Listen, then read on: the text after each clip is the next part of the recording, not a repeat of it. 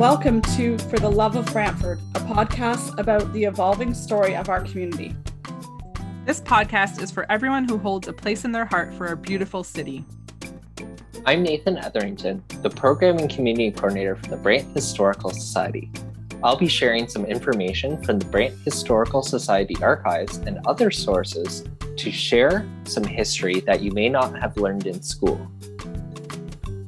And I'm Mandy Samwell, president of the Eagle Place Community Association, and I'm passionate about community, and for me, you'll hear about what's happening in our community now. And I'm Zila Ozels from the Brantford Public Library. I'll be speaking with experts to get an idea of where our community is going.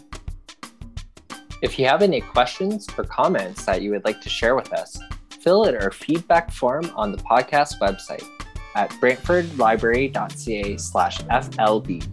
We hope you join us each episode as we learn from each other and explore Brantford's past, present, and future.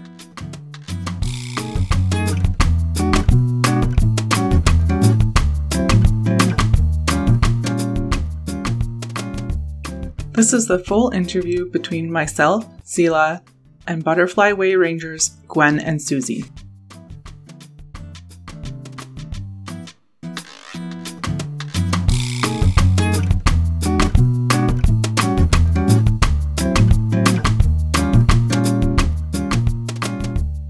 Hi, can you please introduce yourselves? I'm Ranger Susie from Brantford. And I'm Ranger Gwen from Brantford. Can you tell us a bit about the Butterfly Way project and how did you each get involved? The Butterfly Way project, it's through the David Suzuki Foundation, and it's kind of a grassroots organization that came about through recognizing that our pollinators are in trouble. The main one that people are familiar with is the monarch, and how the monarch population has significantly declined and suffered over the last number of years. It's just people all across Canada and across North America and stuff, but Butterfly Way project, I think, is strictly Canadian, but it's everybody trying to do a little bit to introduce some native species or some host species that are butterflies. Yeah, just planting, making a difference one plant at a time, that trying to provide more native habitat that our native species require for survival. And how I came to it, I was involved with the city of Brantford, had a program there for a while called the WaterWise Initiative, where they were encouraging people to be more mindful of their water usage and of like stormwater runoff. The typical thing is to have your property be grass, and grass takes a lot of water when we're in periods of drought. And so it was sort of encouraging a bit of a changeover. Could you remove some of the grass? Could you plant items that are more drought tolerant? And when I came across the Butterfly Way, I could recognize that although the goals were different, the means to it were the same. It's sort of like if you're planting the native species, they are drought tolerant naturally. They're just adapted to where we are, to the climate. And those are the plants that our pollinators need to survive. And it's also helps with the stormwater runoff because, grass is just very shallow rooted. And when you get a good rainfall, the root systems aren't absorbing that much and you have a fair amount of water runoff, as opposed to if you're having native plants. They tend to have deeper root systems and more of a storage system. They take in the rainwater when it comes and they hold on to it for longer because they've got a more significant root structure. I got into the Butterfly Way program because I wanted to make a difference. And it is making a difference, and maybe not in people, but it is making a difference with the pollinators. So I don't even know where I saw the ad, probably on Facebook. And I joined, this is my second year, so I joined last year. And I basically, what I do is I educate people about the importance of planting native to support the pollinators that belong here. What I mean, and I'll give you a good example, is that the honeybees that give us all that lovely honey really don't belong here. And here I mean Canada. They're actually European honeybees that were brought over to pollinate crops for farmers. So what's happening is the native bees are now competing with the European honeybees, and they're losing. So the European honeybees will pollinate everything. Like they don't, they don't care. They just want the pollen and the nectar. And the native bees will pollinate what they're supposed to, but what their instincts say they should pollinate. It makes a huge difference if we get rid of the plants that don't belong for us. It would be the Carolina zone. If we don't plant the plants that belong in the Carolina zone, we're going to lose all the pollinators from the Carolina zone. But that happens everywhere. It happens all over Canada, all over the world. And without the native bees, we're not going to be eating. So I try and encourage people to plant native. Don't buy stuff from the garden center, all your garden from the garden center. Try and put some native plants in your garden. And I'm not trying to put the garden centers out of business. But then the other thing too is that we really encourage that people do not plant invasive species. And those are plants that a lot of them are plants that come from the garden centers. They're the invasive species are ones that aren't supposed to be here either. And that's kind of the mission of the Butterfly Rangers is that, you're trying to make a difference one plant at a time and trying to educate and spread the word.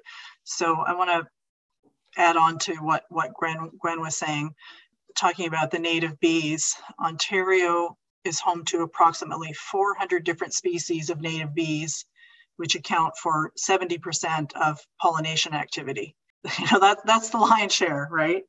If we're not doing stuff to support those native ones, then we're going to be in a hard spot when it comes to pollinating our crops that we need to eat ourselves. And as far as the garden centers, the garden centers do sell native species as well, but it's up to us all to be pushing them to sell more native ones and not to be selling invasive species. It's a neat initiative. When I came to it, like as well as recognizing the similarities, I was like, yeah, this is worthwhile. I wonder, should I be a ranger? And I've kind of reached out to people in the neighborhood association and saying, like, should I do it? Is there interest in having me be a ranger? And I got kind of a good response there. And then there's also a city page, and I went on that. And again, it was like a lot of interest. It's like, okay, well, yeah, I'll be a ranger. And then lo and behold, we had, there were 4 of us in total, and we kind of got together as a team and really going gangbusters in Brantford and area. When you look across Canada, and some of the successes that they've had, it's a handful here and a handful in another community. And here in Brantford, on our Facebook page, there's over 1,000 people, and there's also a map sort of the Butterfly Way. And of course, not everybody's willing to, be a pin on the map, but I think we're about 200, maybe close to 200 people that actually sort of have registered on the map as being part of the Butterfly Way. So it's exciting to see the response in town. That's awesome to hear. I didn't realize it was kind of so widespread. You kind of mentioned the butterflies and the bees, and just in case people aren't familiar, can you talk about other pollinators that there are, and are there other ways other than agriculture that they kind of make up part of our ecosystem? Sure. Birds pollinate, beetles pollinate, butterflies, of course, the bees, anything that goes near the flowers or has something to do with the flowers that touch the pollen, that spread the pollen, right? If birds are eating seeds off of a plant and they happen to touch the pollen from one of the flowers, then they'll go to another plant and transfer that pollen. That's how we get the fruit and the vegetables and the nuts and whatever we need, right? It's through pollination. But yeah, most people just look at bees and not even so much as butterflies. Really, they don't. People think that bees are it, and it's not. You know, the say like the butterflies, the monarchs, and the all the swallowtails, and all the other ones that zillions of ones that we have here. When they are going around looking for host plants, which are plants that they need for their caterpillars to grow, they still have to eat. So they need the nectar from the plant. So say the milkweed. So let's just go monarch because everybody knows monarch. So the monarchs land on the flowers, get the nectar from the flowers and touch the pollen. And then they fly off to another milkweed plant where they land on the flowers and they spread the pollen and they take nectar. And then while they're there, the young ladies, leave eggs, and they'll leave eggs on flowers, on branches, on leaves, on other monarch caterpillars. And then the whole process begins again. And if they don't pollinate the flowers, then we don't get milkweed seeds to have new milkweed. And that's the only plant that monarchs eat. So monarch caterpillars cannot survive on anything but milkweed. People don't like milkweed, but they like the monarchs. So that's one of our big things is the milkweed, and really strongly encourage host plants. So in our little group, we do plant sales. I tend to make sure that the plants that we are selling in the group are host plants and really good pollinator plants that are from the Carolina zone, which we are in. We strongly recommend that people, when they're starting out, the easiest thing to do is plant milkweed.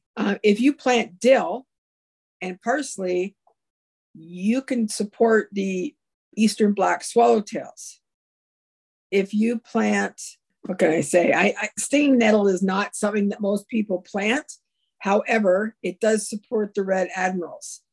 And if you don't plant the plants that the caterpillars eat, then we don't get the butterflies.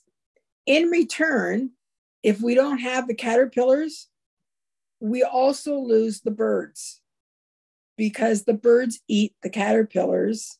They take so many bugs and insects to feed their brood. We got to have the caterpillars. No one likes to see a bird take a monarch caterpillar or a chrysalis or whatever and eat it. But that's life. That's the way it works. And so we encourage in our group, and to whoever wants to listen, to plant host plants and things that they like. So I'll give you an example of how the native plants work. Plants that for us that are in the Carolina zone support the bees and the butterflies and the birds and whatever else that live in the Carolina zone. If we have things like petunias, impatiens, hydrangeas, our native bees don't pollinate those because that's not what their brain says they need.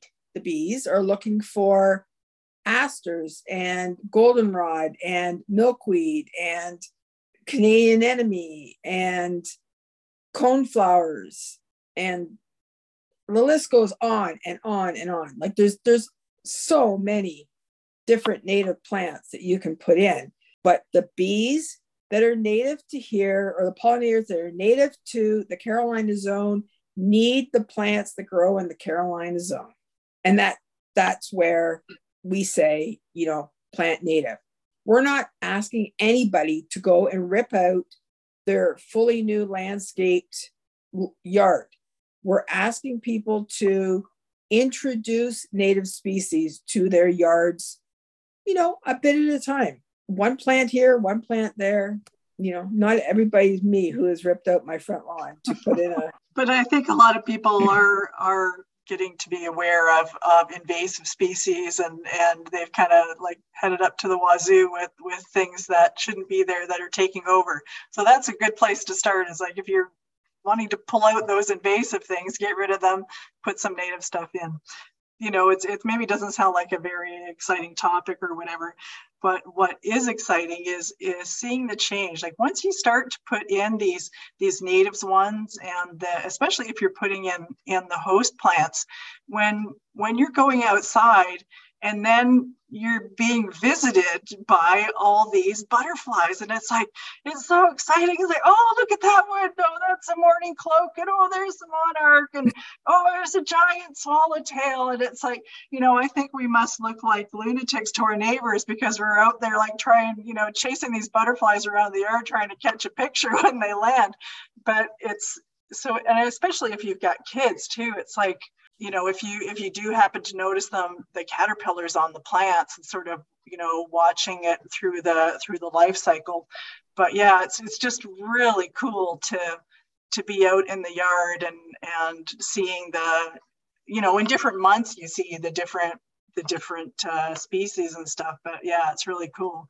But it's not only the planting, it's also areas of your yard that you maybe want to leave a little untidy. Like maybe in the corner you want to have a little wood pile, or in the fall, I know Gwen likes to touch on this, is leaving some of your leaf cover to, it's a good mulch for some of your plants. In the fall, when you're cleaning up, especially if you got stems on stuff that are hollow, some of the bees will plant their eggs inside the stem, and it needs to be standing over the winter. And that's so you've got some of your species that are overwintering in the leaves that fall. They're like little burritos inside the curled up leaves and stuff. So to be overly active trying to clean up your yard, you're throwing away the species that are overwintering. So for an example, my backyard, there's no grass anymore. It's plants and paths and whatnot. And most years, there's a couple of weeks when we see fireflies. And this year, it's like, man, like, look at all those fireflies. It was like bang, bang, bang, bang. Like every second, if there wasn't like a couple of dozen going off at the same time, it was fascinating. And then I would look over at my neighbor's backyard that's just grass. And it's like, oh, well, there's one. A few seconds later, oh, there's another one. And then you look back in my yard, and it was like fireworks going off with all the fireflies. So while, the subject may seem maybe a little dry, and it's like, oh, well, yeah, our pollinators, I know we should be doing something, but there are exciting rewards to making a bit of a change. So I don't know, Gwen, do you want to talk more about leaves and stuff like that, sort of the mechanics of it? I definitely agree with Susie about the fireflies, because I didn't have fireflies until I really got into the native planting. I was doing the leaves into the garden, because we used to be, that couple who mulched their leaves and left them on the grass, and we didn't know. Well, now we know. And like Susie, my yard is full of fireflies, always full of activities, whether it's birds, bees, butterflies, beetles, ladybugs. People walk by my front lawn, and the kids especially stop and watch the butterflies and the bees and stuff like that. And if I'm out there, I'm talking to them, or I'm showing them the caterpillars, because I raise monarchs.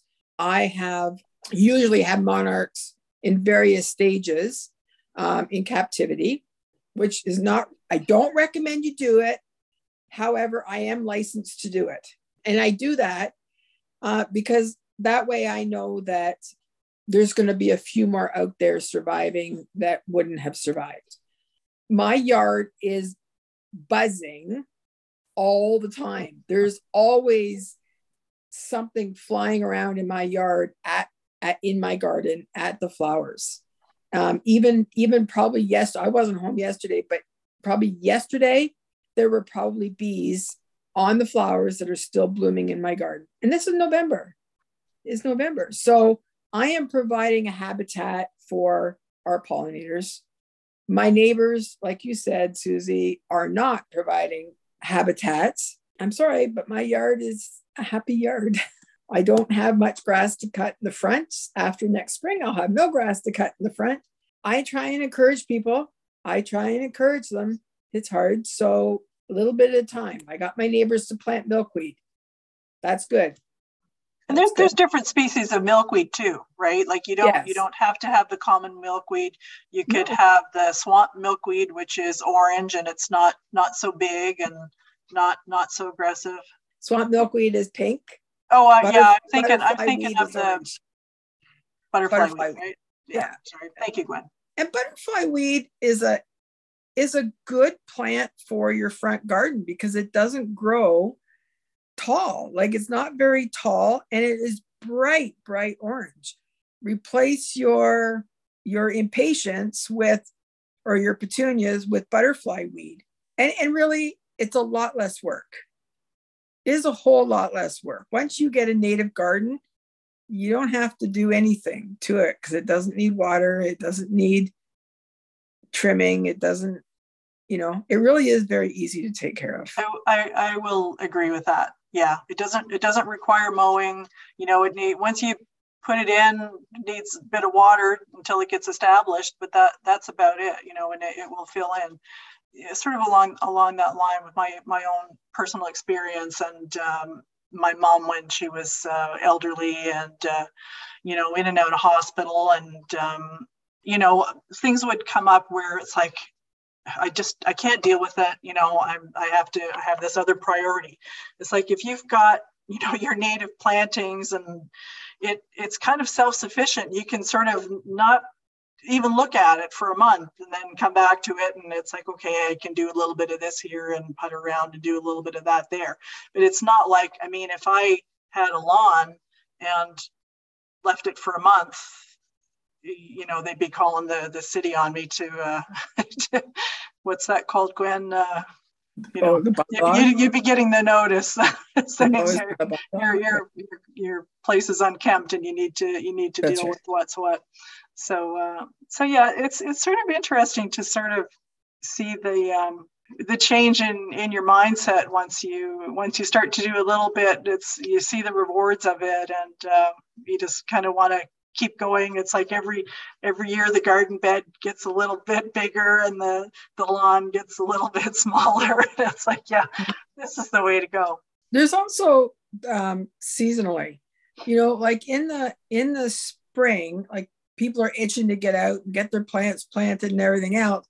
Whereas those with native plants, like I'm going to see plants coming up, flowers coming up long before the tulips come up or the daffodils come up because I have spring ephemerals in my garden.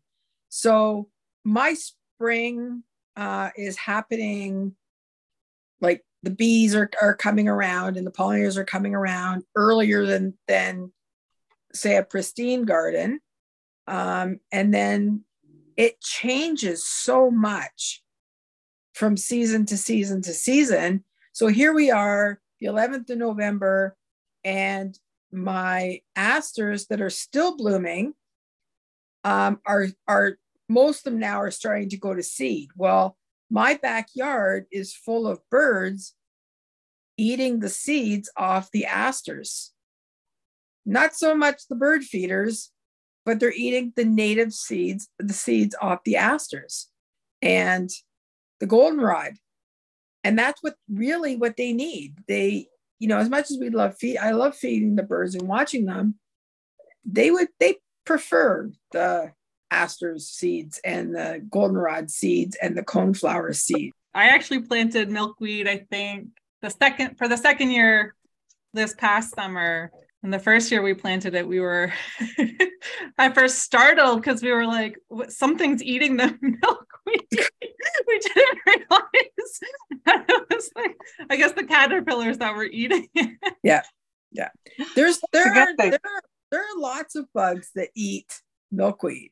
Like not just, like eat the leaves. Like milkweed beetles eat the leaves. like milkweed tends, not common milkweed, but I find butterfly weed and swamp milkweed tend to attract aphids. Now, the aphids suck the plant, but don't kill the plant. But then you have ants that are benefiting. So the aphids are benefiting from the milkweed. The ants are benefiting from the aphids because they milk them for their honeydew, which is like a sweet, sappy stuff that they, and that keeps the ants in the yard. And so in my yard, I have Jack in the Pulpits, and I have bloodroot and wood poppies. And the ants take after the Jack in the Pulpit's done, it produces this bright red ball of berries. And without the ants, we're not going to have Jack in the Pulpits, because they take the seeds back to their nest. They eat the sweet fruit off of it, and then they push aside the seeds.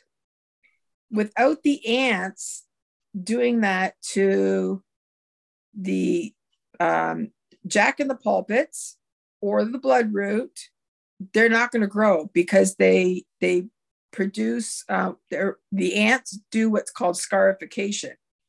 Those plants need that. So you can't let bloodroot seeds dry out and plant them. I learned this the hard way. They need to be planted while they're fresh. So while they're fresh, the ants take them in their nest, eat the sweet stuff off of them, discard the seed in the ground somewhere where it's getting watered and staying moist. And then it overwinters, so it stratifies over the winter, and that's how you get new plants. So, milkweed in the long run benefits the other plants as well. Yeah, it's like a pretty tight little ecosystem, really. I mean, one thing leads to another. Yeah. I just wanted to mention, Gwen talked about goldenrod, and I just wanted to let people know goldenrod isn't what you're allergic to. It's ragweed. That seems to be a common thing, that people see goldenrod and think they're allergic to it, and it's not. It's very unusual to have someone that's allergic to goldenrod. It's really ragweed that is the culprit. So you kind of answered my next question, but I was hoping maybe you could summarize a few of the points you've been sprinkling throughout our conversation. But what are the long-term impacts of introducing more pollinator plants into an area? And I guess on the flip side, what's the impact if we lose all our pollinators and pollinator plants? Oh, that's an easy one. If we lose our pollinators, we don't eat. That's the end of it. If we don't have the pollinators, we don't eat, because they're the ones that keep producing our food. So I did a presentation to the school one day last year to a school. And I said to the children, I said, we talked about the bees pollinating the flowers, and we used apple trees. And I said, so what happens if we don't have bees to pollinate the apple trees? And they're like, questioning me. And I said, well, we won't have any apples. So what are we going to eat if we don't have apples? And they said, well, we'll eat vegetables. I said, but there's only one type of bee that pollinates tomatoes. So if that bee isn't here anymore, we don't get tomatoes, and we don't get celery and cucumbers, and because you need all the flowers pollinated. Then they said, well, we'll eat meat. We'll eat meat. And I said, what do the cows eat? Well, they eat grass and plants and hay and all that kind of stuff. And I said, how do we get all those plants? Those plants have to grow from seeds. How do we get the seeds? Then it clicked to them that we need the pollinators to plant, to pollinate the plants, to get the seeds, to get the plants that we need to eat. And they were like just gobsmacked that they realized that, oh my God, we need the bees. So it is very important, very, very important that we preserve the ecosystem and look after these pollinators, because without them, people are not going to exist. It is proven fact that we need the bees and the pollinators to eat. And if people keep killing them off and not looking after the ecosystem, we're done. And I don't mean done in the next 10 years, but maybe in the next 100 years, 200 years, whatever. But eventually the pollinators are going to die and we're not going to have food to eat because there isn't going to be any. And I know that sounds really drastic and bad, but that's the truth. And so this is why we do these butterfly ways, is so that pollinators can go from one butterfly way to the next, to the next, to the next. The more flowers we have, the more native plants and flowers we have, the more pollinators we have. And people need to stop using pesticides. No pesticides, no Roundup. Stop killing the bees. They're not going to hurt you. Just leave them alone. Most of the native bees don't even sting you. I'm glad you mentioned that, because that's true, that the native species tend to be, the more docile ones. Yeah, what we don't like is yellow jackets and like white-faced wasps.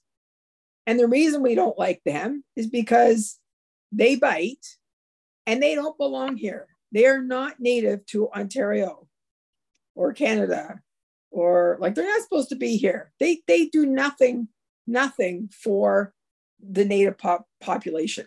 They do nothing. And I am scared of them because I'm allergic to them. But when I'm out in my garden and I'm digging around out there, and there are bumblebees and carpenter bees and sweat bees and whatever else is out there, I don't worry. I'm safe out there with them. Not safe with the wasps that don't belong here, but I'm safe with the natives. So the carpenter bees apparently are a little bit on the territorial side. And this summer I did have a lot of them. That was sort of mostly what I had in the backyard with these carpenter bees. They're kind of a little bit funny, amusing, funny. And but for the fact that they are a bit territorial, they keep away the ones that you don't want, right? The hornets and you're having a soda pop out there and you got whatever it is, a yellow jacket or whatever. I didn't see them. They were not around. And I'm like, it's those carpenter bees. they're keeping away all those nasties. So it's like, it's just neat seeing how everything's interrelated and how it all works together.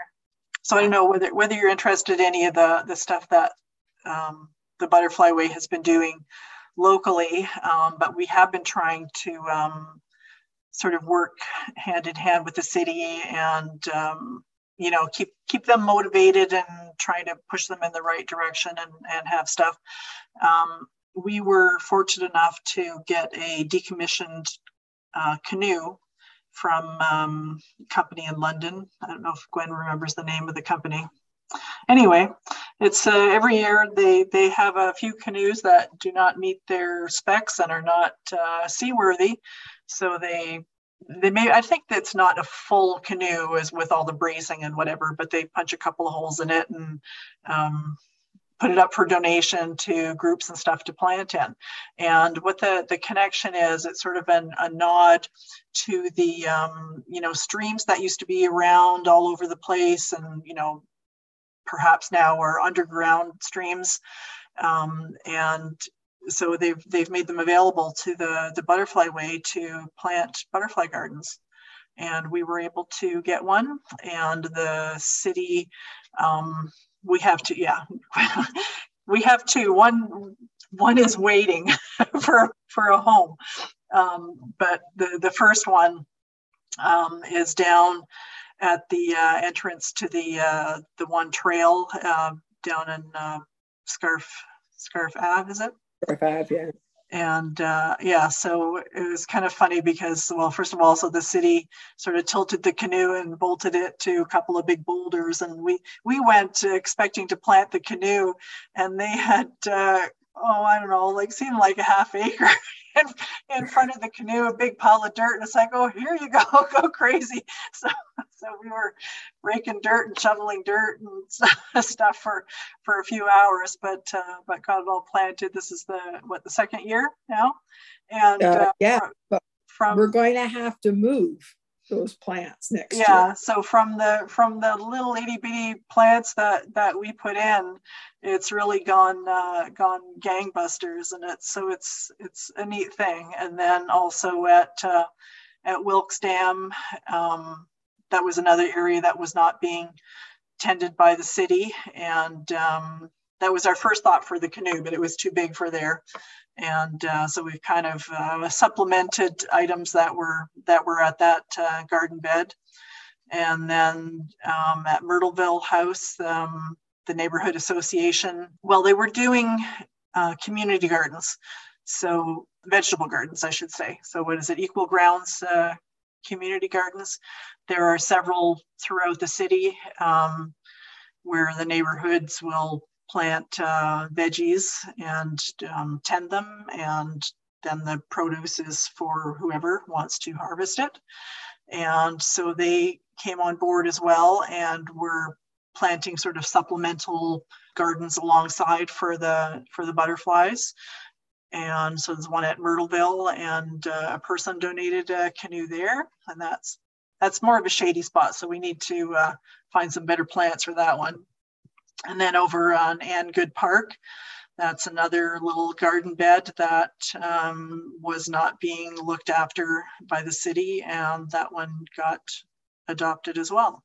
So anybody that really wants to be involved in the project, if there's a spot that you know of, like I know the city's had a hard time getting employees and enough garden workers, and there's budgetary issues and stuff as well.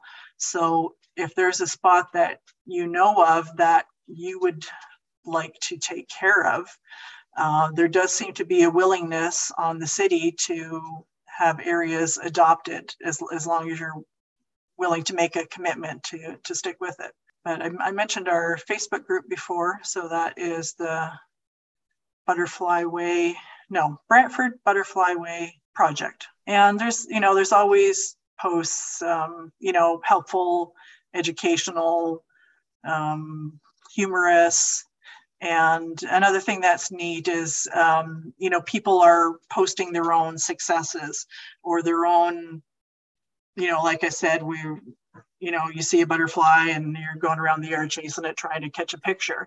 Well, people are in our community are doing that and sharing sharing photos of their plants when they're in bloom. And oh, look, here is a monarch on this one, and there's a giant swallowtail, or this is a different kind of swallowtail. And so you can, become part of the community, and people in the community will rejoice in the little successes that you're having too. Now, and talking about success, when I mentioned at Ann Good Park, so I had put in, just a little itty bitty little milkweed plant, and it got, I don't know, how tall did it get? Maybe like a foot tall or something. It was still little. And one day I walked by, and it's like, oh, I guess that milkweed isn't taking, because it was looking pretty sad. There was not much there. And then as I got closer, it wasn't that it wasn't taking, it was that there were two milkweed, or there were two monarch caterpillars on it. It was like almost entirely eaten. So I thought, oh my gosh, like how desperate does this mama monarch have to be to lay eggs on this single little itty bitty milkweed plant. So that really goes to show you that it's like, if you plant it, they're going to come, they're going to find it. So luckily I had some milkweed at home too. So I transported them back so they could finish chowing down and not starve to death. But it's it's just kind of fascinating that just this little itty bitty plant, and but there it was. They found it. I had that on my seedlings. Remember, I had that on my swamp milkweed seedlings last year. Not this summer, last summer. I started milkweed seedlings for the Butterfly Way. I went to start getting them to transplant them to bigger pots, and I ran my hands along them, and all these monarch caterpillars fell off of these plants that are about 2 inches high. Yeah, they find them. They just need people to put them in. We're not asking people to put in common milkweed. Most people don't like the fluff stuff, but swamp milkweed, butterfly weed, Sullivan's world milkweed, there's lots and lots of different kinds that are very ornamental. They don't look, like the stuff you see out in the fields. And if you don't want the fluffies, wait till the fall, till they're just about ready to break open and spread their seeds, and take the seeds off and disperse and take them down to the river and just let them go at the river. And that's what I do. I've done that a couple times now. I just take bags of pods down there and I just let them go. It's nice that you're already seeing the impacts of the work that you guys have been doing. You've already answered my last question, but as a reminder for anyone who's listening, you can be found at Brantford Butterfly Way Project on Facebook. And so people can join the group there or send messages there. They do need to make sure they answer the questions so that we can approve them, because it is a closed group. So, and we do have over 1,000 members. Oh, that's awesome. And I'll make sure to include the link in our show notes as well. Yeah, it grew really quick, and we've been recognized a couple of times by the Butterfly Way program during the seminars that they run. Yeah, we just, we're just out there doing the gardening, looking after the pollinators, doing what we can. And if everybody did a little bit, got rid of some invasive species, put in a little bit of a garden, doesn't have to be big, a little bit helps. Every little bit helps. And even someone that's in an apartment and has a balcony, if you have a plant that even just provides nectar, right, that is going to be a feeding station along the way, is better than nothing at all. Zinnias. I highly recommend zinnias. I love them. They're beautiful. As a nectar plant. They are not native. However, they do provide loads of pollen. And the butterflies love them. So, you can't grow, you got an apartment, you want to just grow flowers, grow zinnias. But you can also grow milkweed in pots. Just a whole wealth of knowledge I think you've definitely passed on and given people things to think about. So I really appreciate your time and joining me today to do this interview and share information about the Butterfly Way project. Thank you. You're welcome. It's a pleasure. Thank you. Thank you for listening to this episode of For the Love of Brantford. You can find all the episodes at brantfordlibrary.ca/FLB, including the show notes where we list references, share images, and provide resources to continue your exploration of Brantford. We are your hosts, Mandy Samwell, Nathan Etherington, and Zila Ozels. This is a podcast in partnership with the Eagle Place Community Association, the Brant Historical Society, and the Brantford Public Library.